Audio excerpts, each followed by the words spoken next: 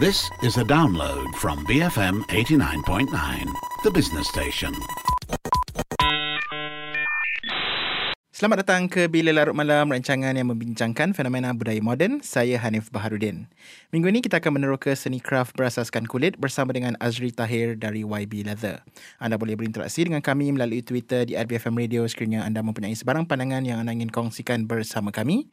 Anda juga boleh like page kami di Facebook, cari BFM Bicara untuk mendapatkan perkembangan terkini daripada kami.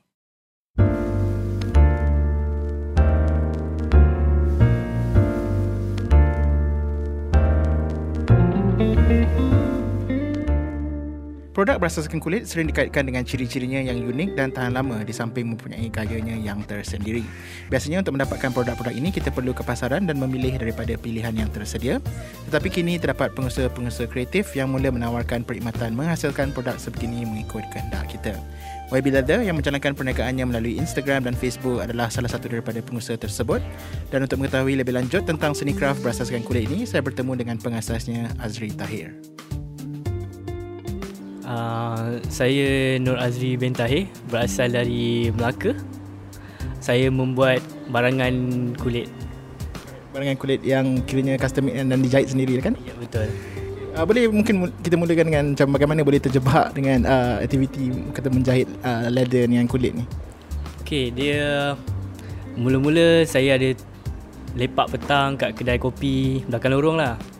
Dan ada terjumpa satu uncle ni borak-borak, dan rupanya uncle tu pengusaha kasut kulit. So saya borak pasal kulit ni lebih mendalam lah, dan dia ajak saya pergi kedai dia, dan dia bagi saya sepihan leather lah. Dan balik rumah saya buat satu wallet, saya combine dengan jeans dan saya jahit. Itu hasil pertama, itu tahun 2013. Tu saya stop kejap. Lepas tu tahun 2017, awal 2017 saya lepak dengan kawan, dan macam saya propose satu barang kulit untuk kawan saya lah, macam tempat rokok, tembakau. Dan saya buat benda tu, dan saya post ke Instagram, ke Facebook, dan benda tu macam dapat sambutan. Dan dari situ saya cuba cari supplier leather dekat Malaysia ni, dan saya terjumpa satu, dan saya cubalah leather yang berkualiti lagi lah. Dan saya hasilkan wallet guna leather tu, dan saya post lagi dan dapat sambutan lagi. So dari situ saya dengan wife fikir macam benda ni macam orang ramai minat lah. So saya buat satu label YB Leather. So start dari situ saya dah start serius. So bila macam dah syok macam buat sikit-sikit barang ni, saya pergi lagi, saya cari leather yang lagi berkualiti. So bila dah guna leather yang berkualiti, so dia punya hasil dia lagi cantik lah. So Alhamdulillah, so tempahan lagi banyak lah. Dan bercakap pasal skill menjahit tu, macam Azri punya cerita tadi tu tentang macam bagaimana boleh kata berjumpa dengan leather lah kan. Tapi sebelum tu, in terms of skill menjahit tu memang dah lama ada kan? Saya memang daripada kecil lagi memang ada kebolehan menjahit lah, sebab mak saya seorang penjahit. Dia pandai jahit baju, jahit kasut manik untuk baba nyonya punya. So saya banyak curi menjahit lah menggunakan mesin dia lah. So kadang-kadang pernah juga kena marah sebab salah teknik dari segi masukkan jarum. So jarum pernah banyak kali patah dan pernah kena marah. Tapi dari situ saya belajar lah macam mana nak menjahit dengan betul. Dan saya berjaya menghasilkan macam tote bag sendiri, messenger bag basikal yang besar gila. So dari situlah. Tapi mak saya banyak mengajar lah. Dia bukan kata dia marah saya macam guna mesin ni, tak ada. Dia banyak mengajar. Macam nak buat, guna je mesin. Dia tak kisah. Sebab dalam family saya seorang je yang suka apa benda yang dia suka buat. Ada tak beza menjahit guna mesin dengan menjahit guna tangan? Dan YB ada belajar jahit guna tangan tak? Okay, so far memang YB Leather memang kita jahit menggunakan fully guna tangan lah. Kita tak gunakan sebarang mesin. Tapi macam mesin ni dia lebih memudahkan lah sebenarnya kerja dan menjimatkan masa. Tapi saya lagi prefer jahit guna tangan. Sebab pada saya jahit guna tangan adalah method yang sangat kuat sekali. Jahitan sangat kuat. Dan saya rasa macam customer lagi suka hasil daripada jahitan tangan saya lah. Macam banyak yang komen kata kemas apa semua kan. So saya memang tak ada nak pergi ke mesin ke, mungkin tak ada lah. In terms of kata menjahit menggunakan material-material yang ada, macam YB dah biasa jahit gunakan material selain daripada leather sebelum ni. Jadi bila dah start guna kulit, jahit guna kulit tu, apa orang kata perbezaan antara menjahit kulit dengan menjahit benda-benda yang lain? Okey, macam menjahit benda-benda lain, contoh kain memang menggunakan mesin. So macam dia, kita just buat marking, just jahit saja. Dan leather ni memang pada awal saya jahit leather ni menggunakan tangan. Memang jahitan saya memang sengit, memang tak kemas. Dan saya belajar macam banyak tengok daripada YouTube lah, macam mana cara nak dapat jahitan yang cantik apa semua. Rupanya ada teknik, banyak teknik lah untuk dapat jahitan yang cantik. Contohnya macam buat marking juga, dan buat tebuk lubang menggunakan tools, special tools lah, bukan tebuk lubang biasa. Dan nak menjahit tu bukan sekadar masuk jarum, tarik benang, masuk jarum, tarik benang, bukan. Dia ada masuk jarum, dia ada kena lilit benang tu untuk dapatkan jahitan yang sekata dan cantik. Dan itu banyak lagi teknik jahitan lah untuk dapatkan yang cantik lah. In terms of nak memanipulasi orang kata material tu, susah tak orang kata nak menjahit menggunakan kulit berbanding dengan material-material lain? Pada saya nak menjahit leather ni agak susah lah. Sebab leather ni kita tahu dia ada ketebalan dan ada jenis leather dia. So memang pada saya memang susah lah nak menjahit. Lepas nak menjahitnya, nak dapatkan apa orang cakap hasil yang halus pun kena ketelitian. Berbanding dengan jahit kain, sangat berbeza, memang sangat berbeza. Apakah jenis kulit-kulit yang YB Leather gunakan? Sebab saya difahamkan memang korang tak guna leather yang palsu kan? Ya, kita memang guna 100% leather. Kita tak ada guna PU ke, memang kita tak ada guna lah, memang tak nak guna lah. So macam saya banyak menggunakan leather, pull up leather lah. Sebab pull up leather ni dia ada banyak jenis colour. So macam customer pun boleh buat pilihan lah. Kebanyakan customer pun dia lebih pada pemilihan colour. So kebanyakannya pun tak teliti pada jenis leather lah. Ikutkan memang banyak jenis leather ni. Macam saya ada juga menggunakan leather vegetable tan, tapi kurang mendapat sambutan. Mungkin salah satu sebabnya mungkin sebab colour leathernya. Macam saya cakap, kalau pull up leather ni, chrome tan leather ni, dia banyak jenis colour. So banyak customer lebih pada pemilihan colour lah. So kiranya mungkin berdasarkan apa yang YB cakap tadi tu, pemahaman orang tentang kulit ni masih belum lagi kata mendalam lah kan. Jadi mungkin boleh berikan sikit pencerahan bagaimana kita boleh kata mengetahui jenis-jenis kulit ataupun leather yang ada kat luar sana, dan bagaimana kita boleh gunakan untuk produk-produk kita lah kan. Boleh ceritakan, kongsikan jenis-jenis leather yang ada. Okey, macam kulit ni kita tahu ada kulit lembu, ada kulit kerbau. So kita boleh nampak lah perbezaan dia. Macam kulit lembu ni dia agak lembut, dan kulit kerbau ni dia agak keras sedikit. So macam nak buat produk tu bergantung pada jenis kulit. Kalau kata kita nak buat bag, so semestinya kita nak gunakan leather yang lembut dan selesa. So pada saya untuk kerbau tak berapa nak sesuai. So macam kerbau mungkin boleh buat macam wallet ke, so benda-benda yang nipis lah, benda-benda yang small piece macam tu lah. Selain daripada jenis haiwan yang digunakan untuk mendapatkan kulit tu, dia punya jenis-jenis kulit tu pun ada pelbagai different grade kan. Kalau yang PU, yang palsu, tapi apakah grade-grade lain yang ada? Macam tadi YB ada sebut beberapa jenis, jadi mungkin boleh senaraikan sikit apa jenis dan orang kata perbezaan dari segi kualiti tu lah. Untuk jenis kulit ni memang ada banyak lah jenis kulitnya. Macam saya YB Leather banyak menggunakan leather full grain, iaitu leather yang paling atas sekali lah, grade-nya yang paling baik sekali. So yang di bawahnya adalah top grain. Dan saya ada juga menggunakan top grain, tapi kurang lah penggunaannya. Macam bawah lagi ada juga gini leather, suede. Itu saya tak gunakannya. Kebanyakannya saya menggunakan full grain leather lah. Sebab full grain leather ni dia kuat. Dia daripada leather yang asal, dia memang kuat. Jadi selain daripada kekuatan, apakah lagi kelebihan full grain leather yang kata menarik minat YB Leather untuk menggunakannya lah.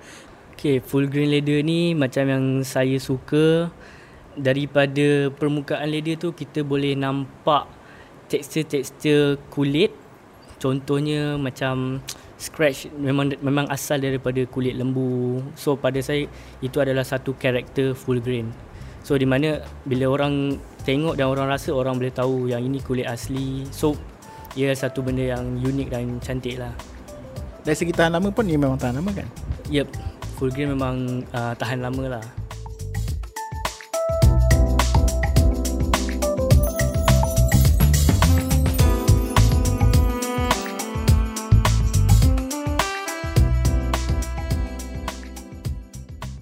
Anda sedang mendengar perbincangan tentang penghasilan produk berasaskan kulit bersama dengan Azri Tahir dari YB Leather. Kami akan berehat sebentar, jangan ke mana-mana, kami akan kembali selepas ini. Saya Hanif Baharudin, BFM 89.9.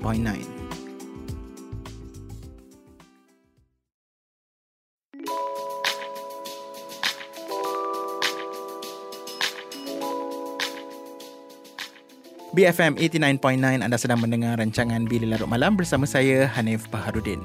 Minggu ini kami membincangkan seni kraft berasaskan kulit dan saya disertai Azri Tahir dari YB Leather. YB Leather menyediakan perkhidmatan penghasilan produk kulit berasaskan permintaan pelanggan. Dalam bahagian pertama tadi kita telah membincangkan beberapa jenis kulit yang ada dan menjadi pilihan YB Leather. Dan apa yang menariknya tentang produk kulit ini adalah saya ada dengar yang ianya juga mempunyai ciri-ciri yang unik yang semakin menyelah semakin lama kita menggunakannya. Kira macam denim lah kan? Betul ke ni?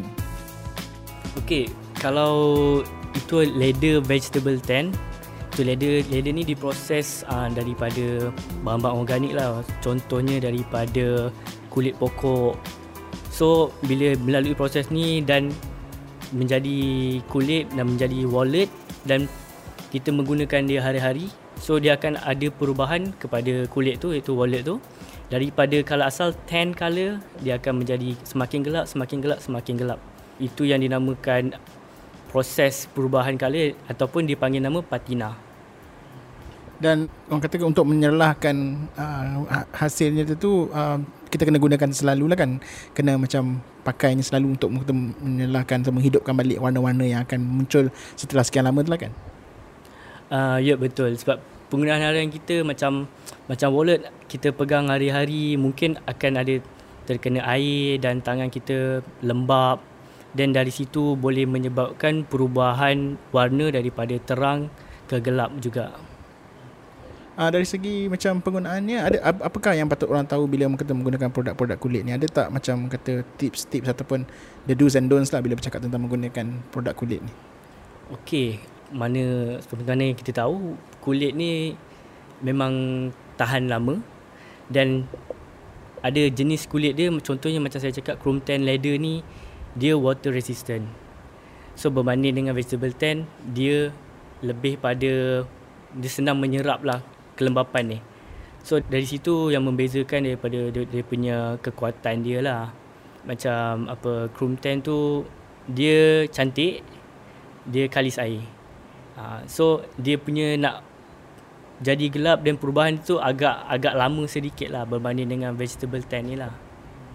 Tadi YB dah cakap tentang bagaimana mungkin orang di luar sana lebih mengutamakan warna berbanding macam jenis-jenis kulit. Jadi adakah di samping menjual barang-barang korang, adakah korang juga sikit sebanyak cuba mengajar orang di luar sana tentang jenis-jenis kulit dan bagaimana untuk menjaganya ataupun menggunanya? Ya, macam kita menjual barangan kulit, sudah semestinya kita akan mendedahkan ilmu sedikit tentang kulit lah untuk fahaman orang dan untuk orang buat pemilihan jenis leather. So orang akan tahulah kenapa kita recommendkan leather ini, kesesuaian untuk wallet ke untuk barang-barang mereka lah. Korang punya perniagaan berasaskan kepada custom made. Jadi apakah orang kata permintaan-permintaan yang biasanya ada oleh pelanggan di luar sana? Okey, permintaan sekarang ni lebih kepada minimal wallet. Macam kita memang konsep kita mostly semuanya minimal. Dan wallet yang kita buat pun minimal dan itu mendapat banyak sambutan. Dan selain tu card wallet dan juga keychain, basic keychain. In terms of design, adakah korang akan membantu pelanggan dalam membuat design tu ke, ataupun biasanya mereka digalakkan untuk datang dengan design-design mereka sendiri? Okay. Kebanyakannya mereka akan melihat kita punya katalog iaitu di Instagram, dan mereka akan buat pemilihan daripada situ, dan mungkin akan ada perubahan sedikit mungkin dari segi slot card ke, dari segi size ke, mungkin ada perubahan sedikit lah daripada situ. Dan ada juga customer yang datang dengan design asal mereka. So macam tu kita juga akan ikut apa yang mereka nak, tapi bergantung kepada kita punya tenaga lah, kemampuan kita lah. Bukan semua keinginan tu kita boleh tunaikan lah. Sebab kita lebih nak kekalkan something yang minimal. Dari segi nasihat berkenaan jenis leather yang digunakan pun, mereka boleh orang kata memilih, tetapi korang akan membantu orang kata membuat keputusan lah, membantu mereka dari segi macam menasihatkan sama ada jenis-jenis kulit ni sesuai untuk digunakan atau tidak untuk produk yang mereka inginkan lah kan? Ya, itu sudah tentu sekali.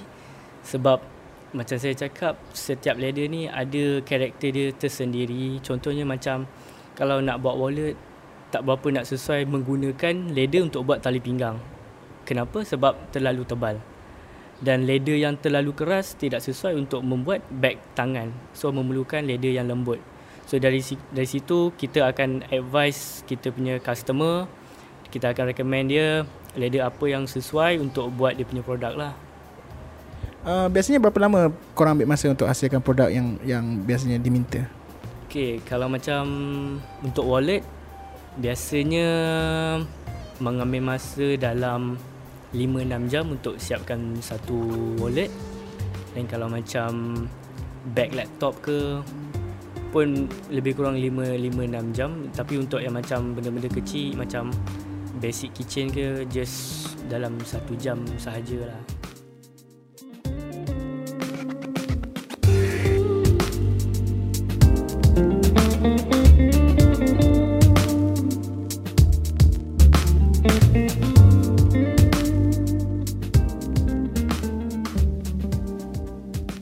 Korang pernah ada tak cuba create ataupun hasilkan produk sendiri yang mungkin sebelum ni tak pernah dibuat menggunakan kulit?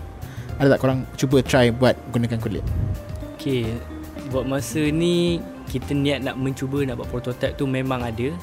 Tapi dari segi masa tu tak ada keluangan lagi lah untuk mencari idea membuat something yang baru lah. Buat masa ni memang kita lebih fokus kepada custom made dan ikut pada order customer lah.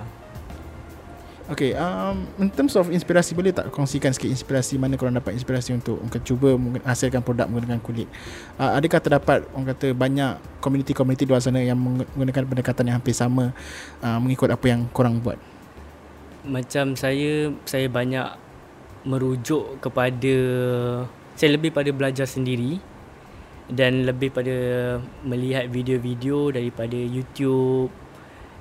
Dan saya banyak jugalah macam tengok crafter-crafter yang lain buat kerja, dan tengok tools apa yang dia guna, cara dia buat, dan dari situ saya belajar sikit-sikit lah.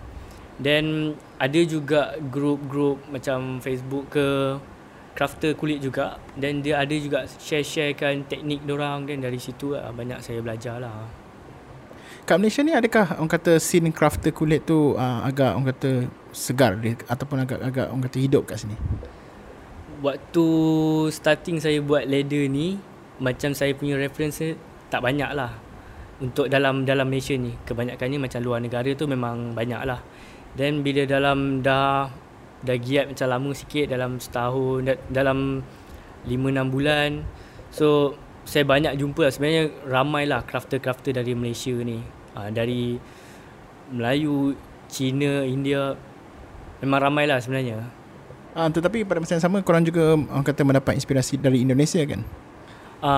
Ya betul. Macam saya lebih macam tengok Instagram daripada crafter Indonesia lah. Macam sebab saya suka something yang minimal. So mereka pun lebih pada idea dia, dan cara dia pun lebih pada macam mana yang saya nak. So benda tu buat rujukan lah pada saya. Apakah yang berbeza dari segi pendekatan selain daripada mereka mengambil pendekatan yang lebih minimal? Adakah orang kata scene craft kulit di sana lebih, orang kata lebih kreatif dalam kata menghasilkan produk yang lebih banyak ataupun lebih berbeza dengan menggunakan kulit?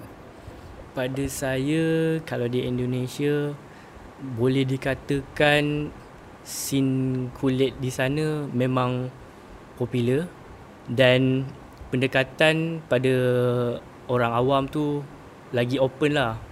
Mungkin berbanding dengan Malaysia, iaitu pada saya sendirilah. Pendekatan pada saya pada kulit ni macam saya pun tak berapa nak tahu sangat dulu. Tapi saya tengok Indonesia dia macam dah worldwide lah. So dari segi pembuatan dia semua, so pada saya memang world class lah. Boleh tak material kulit ni dicampurkan dengan material-material lain? Dan adakah korang terbuka untuk menghasilkan produk-produk yang mempunyai campuran kulit dan juga bahan-bahan lain? Sebab macam sebelum ni, benda pertama yang YB hasilkan pun adalah kombinasi antara jeans dengan kulit kan. Jadi adakah korang terbuka untuk menghasilkan produk yang mencampurkan kulit dengan benda-benda lain? Okey, macam sekarang ni pun kita ada juga produk yang kita combinekan kulit dengan fabric, iaitu batik. Alhamdulillah, memang batik dan kulit ni memang mendapat sambutan yang baik lah daripada pengguna dan pembeli di luar sana lah. Dan kita sekarang ni pun banyak menerima custom order nak dikombinekan dengan batik. So pada saya, batik dan kulit ni adalah satu combination yang memang yang menarik lah. Dan korang terbuka untuk menghasilkan produk dengan pelbagai macam lagi benda lah kan. Selain daripada batik, apakah lagi kemungkinan yang ada di luar sana untuk in terms of campuran antara kulit dengan benda lain? So far tak ada terfikir lagi material apa yang boleh dikombinekan dengan kulit. Sebab macam sekarang ni memang yang saya boleh nampak dan saya boleh fikirkan hanyalah kain, iaitu fabric saja. Material lain tu saya tak nampak lagi lah, belum explore lagi. In terms of melayan kehendak pelanggan, korang terbuka setakat ni untuk melayan pelbagai macam permintaan lah kan? Okey, macam permintaan tu memang macam-macam permintaan yang kita terima. Kita macam basic, barang-barang basic macam wallet memang kita boleh terima lah. Tapi buat masa ni macam ada juga yang nak custom handbag dan barang-barang besar lah. Itu kita nak membuat benda tu, ingin membuat, tapi macam saya cakap, masa tu agak terhad sedikit.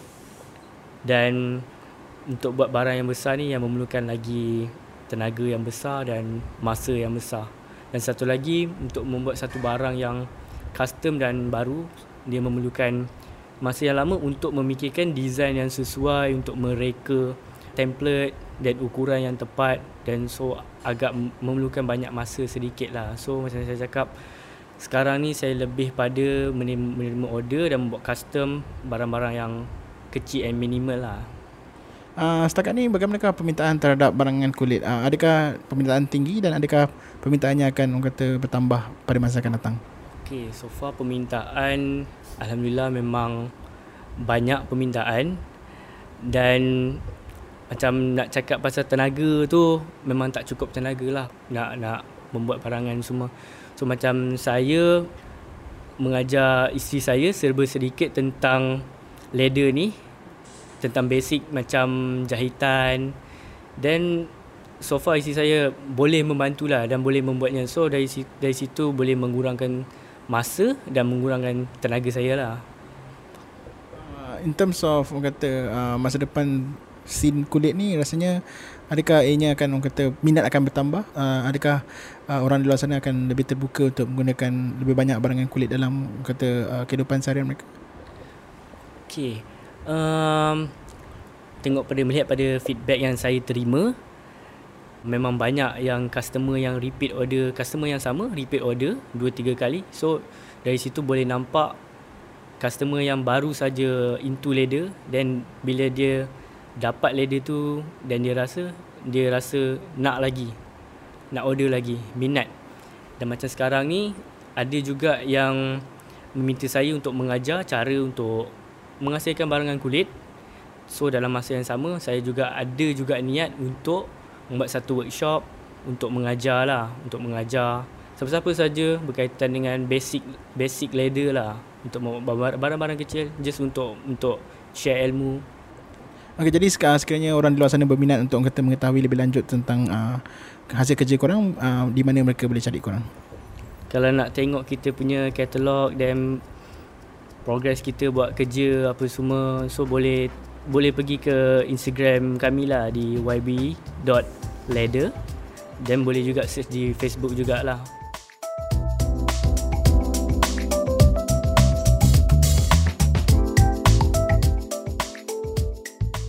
Anda telah mendengar perbincangan tentang seni kraft berasaskan kulit bersama dengan Azri Tahir dari YB Leather. Kongsikan sebarang pandangan anda berkenaan topik kali ini di Twitter kami @BFM Radio. Untuk mendengar episod-episod Bilik Larut Malam yang seterusnya, sertai kami setiap Rabu malam selepas pukul 12.30 malam. Jika anda ingin mendengar episod kami yang sebelumnya, anda boleh stream atau mak turun podcast kami di bfm.my/blm. Anda juga boleh mak turun app kami di Apple App Store dan Google Play untuk mengikuti rancangan Bilik Larut Malam dan pelbagai lagi rancangan-rancangan yang lain di BFM. Dan rancangan kami juga kini berada di Spotify, jadi anda juga boleh dapatkan podcast Bilik Larut Malam di sana. Jangan lupa juga untuk like page kami di Facebook, BFM Bicara. Sekian, saya Hanif Baharudin. Selamat malam dari kami, BFM 89.9, The Business Station. Thank you for listening to this podcast. To find more great interviews, go to bfm.my or find us on iTunes. BFM 89.9, The Business Station.